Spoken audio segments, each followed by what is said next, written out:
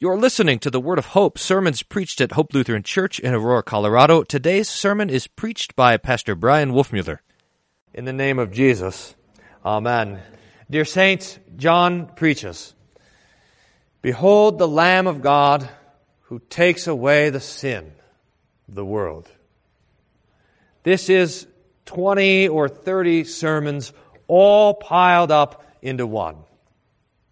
His first sermon text is Genesis chapter 22, where God comes to Abram and says, "Take your son, the one whom you love, and offer him as a sacrifice."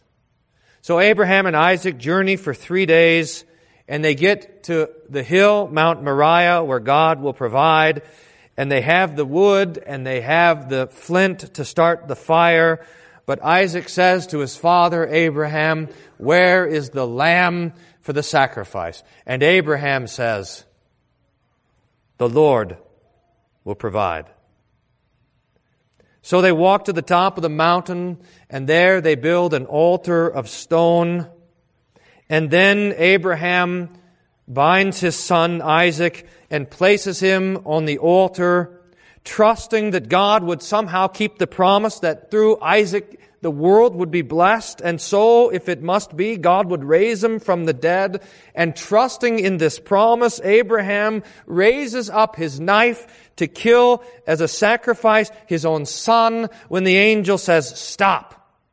And he looks, and there in the thicket is a ram caught in its horns, who takes Isaac's place and is offered as the sacrifice. The Lord provides. The lamb shows up a few hundred years later when the Lord is wrestling with the gods of Egypt to rescue His people from the bondage of Pharaoh so that they could go out into the wilderness and worship Him. And the Lord had punished Pharaoh with 9 plagues, but a 10th plague was coming, the death of the firstborn. And so the Lord gives instructions to Moses and to Aaron and to the rest of the people to take a lamb and to slaughter the lamb. Roast it, eat it, but take the blood and put the blood on the doorpost, on the top and on the side. And when the angel would come, it would see the blood and it would pass over. The people of the promise, the people of the blood of the lamb would be spared, while all the firstborn of Egypt were killed that night. And a great lamentation went up, and Pharaoh sent the people away. And the Lord says, "You'll do this every year. You'll take the lamb and you'll offer it as a sacrifice, and you'll celebrate the Passover, and you'll rejoice in the blood of the lamb that saves you." God rescued His people and brought them to the wilderness so that they could worship Him. And so He sets up a quite elaborate system of worship with any sort of number of sacrifices. And the lamb shows up there as well. First in Exodus 29. We don't talk about this much, but every day in the temple, the tabernacle first, and then in the temple, there was a daily, 2 daily prayers, morning prayer and evening prayer, like matins and vespers in the temple. And those prayers involved the sacrifice, and you could guess probably, the sacrifice of a lamb. A 1-year-old lamb that was perfect and without spot. The people would bring it. The priest would sacrifice 1 in the morning, 1 in the evening. The smoke would go up as a pleasing aroma to the Lord. And the Lord makes this promise in Exodus 29, where the lamb was being offered. Then the Lord would meet with His people, and He would speak with them, and He would sanctify them. Now, I don't think this means, by the way, that when the lamb was being offered, that the Lord would somehow magically appear in their midst to talk to the people. But rather, what the Lord is saying is that that lamb will speak to the people. That sacrifice is a preaching sacrifice. It's telling the people that the Lord is receiving the death of another in their place. The lamb was part of the sin offering, Leviticus chapter 4. Again, a 1-year-old lamb without spot or blemish would be brought by someone who committed a sin, and they would bring the lamb to the priest, and they would do two things. They would put their own hand on the head of the lamb, and then the person who sinned, would actually kill the lamb themselves, and then the priest would take over from there. And he would take the blood and put some of the blood on the horn of the altar. The rest of the blood he would pour out at the base of the altar, and then he would slaughter the lamb, and all of the innards would be offered as a burnt offering on the temple to make, the text says, atonement for the sins of the people. The lamb was involved in the cleansing of the lepers, Leviticus 14. If a leper was cleansed or rescued from their leprosy, but had to be restored, they would bring 2 lambs to the altar, and one of them would be offered as a burnt offering, and the other would be offered as cleansing. And the priest would take that lamb and take the blood of that lamb and apply it to the right earlobe and right thumb and right big toe of the leper, or the cleansed man. And with the application of the blood of the lamb, he would be cleansed and able to go into the temple and take part of the sacrifices. The big day at the temple in the Old Testament was the Day of Atonement. And this is also part of John's sermon. There's a lot that was happening in the Day of Atonement. There was the sacrifice of the bull on the main altar for the sins of the high priest. And he would bring that blood into the Holy of Holies and put it on the Ark of the Covenant with a special offering of incense. And then he would go and he would offer a ram also and bring the blood of the ram into the Holy of Holies for the sins of the people. And he would offer another ram as a whole burnt offerings. But part of the worship of that day was that they would choose 2 kids, baby goats or lambs, and they would cast lots for them. And one of them, the text says, would be for the Lord. And so that one would be offered as a sin offering. But the other, something very special would happen.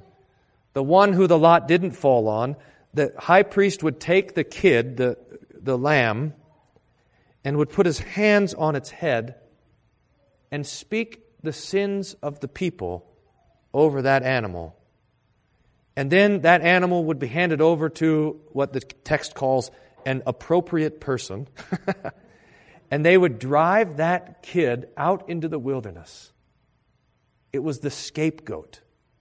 Out into a deserted place.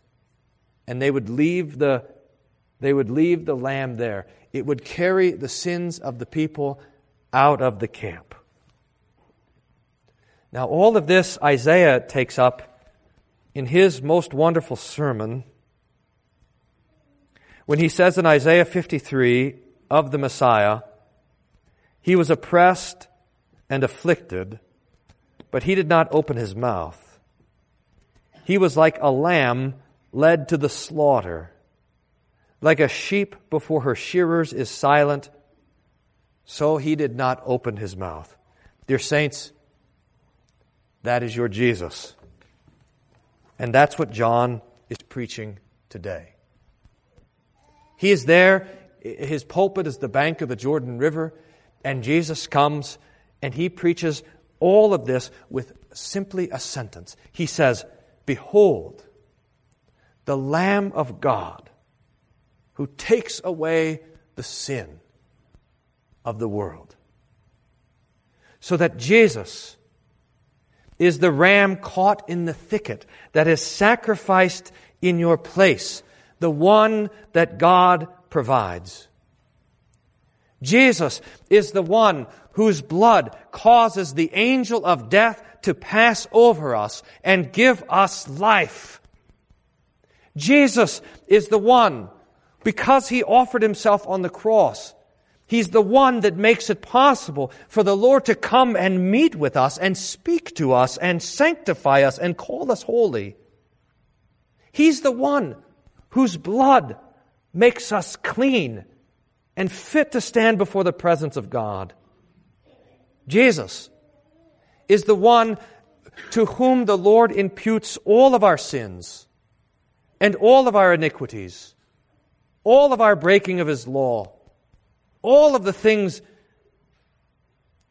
that that should result in God's wrath for us, all of it is on Him. And He is driven away from God's sight and suffers for us.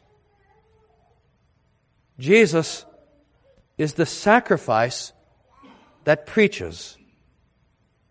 Every time in the Old Testament the people would go to the altar, they would see that the lamb was being killed instead of them, in their place. That God accepts the death of another for my sins. And this, dear saints, is all preaching the cross. That when Jesus dies, the death of another is accepted in your place. When Jesus suffers, the wrath of God is falling on Him instead of on you. When Jesus is there in agony, He is there in the agony of your sin and my sin, so that God could smile on us and give us His peace and forgive us. All of this, and it's really quite beautiful, all of this John wraps up in one sentence. And this sentence is for you. Behold the Lamb of God who takes away the sin of the world. At Christmas, when we see Jesus in the manger, we behold the Lamb of God who takes away the sin of the world. In Epiphany, when we see the wise men falling down to worship Jesus and Jesus being baptized and performing all sorts of miracles, and there on the Mount of Transfiguration, we behold the Lamb of God who takes away the sin of the world. All through the season of Lent now, when we see Jesus suffering, being rejected, being dragged this way and that, pressing towards Jerusalem so that He can die, we behold the Lamb of God who takes away the sin of the world. And especially on the cross, we behold that Lamb. But even in the grave, even in the resurrection, even in His ascension, and as we see Him in the vision given to John, as He sits on the throne at the right hand of the Father, we behold the Lamb of God who takes away the sin of the world. Jesus, your Jesus, is this Lamb. And this is His work. He carries away your sin so that He might carry you to be with the Father. Now, I suppose that the devil assaults this preaching in any sort of different ways for all of us. He wants us, when we behold Jesus, to behold the wrath of God, or behold the anger of God, or to behold our own sins that can't be carried away by anyone. But the preaching of John undoes it, and it undoes it for us today and always. Because for you today and into eternity, Jesus is this Lamb of God. And for you, dear saints, for you, He has carried away your sins. He has suffered in your place. He has reconciled you to the Father. And this is our hope. Amen. The peace of God, which passes all understanding, guard your hearts and minds through Jesus Christ our Lord. Amen. Thank you for listening to the Word of Hope. We hope your time with us was one of joy and peace in hearing the Lord's Word and kindness. If you have questions about anything you heard on today's broadcast, please don't hesitate to contact us at office@hope-aurora.org or call the office at 303-364-7416. For more information about our congregation, for locations, service time, and schedule, please visit our website at www.hope-aurora.org. Thank you for listening to the Word of Hope.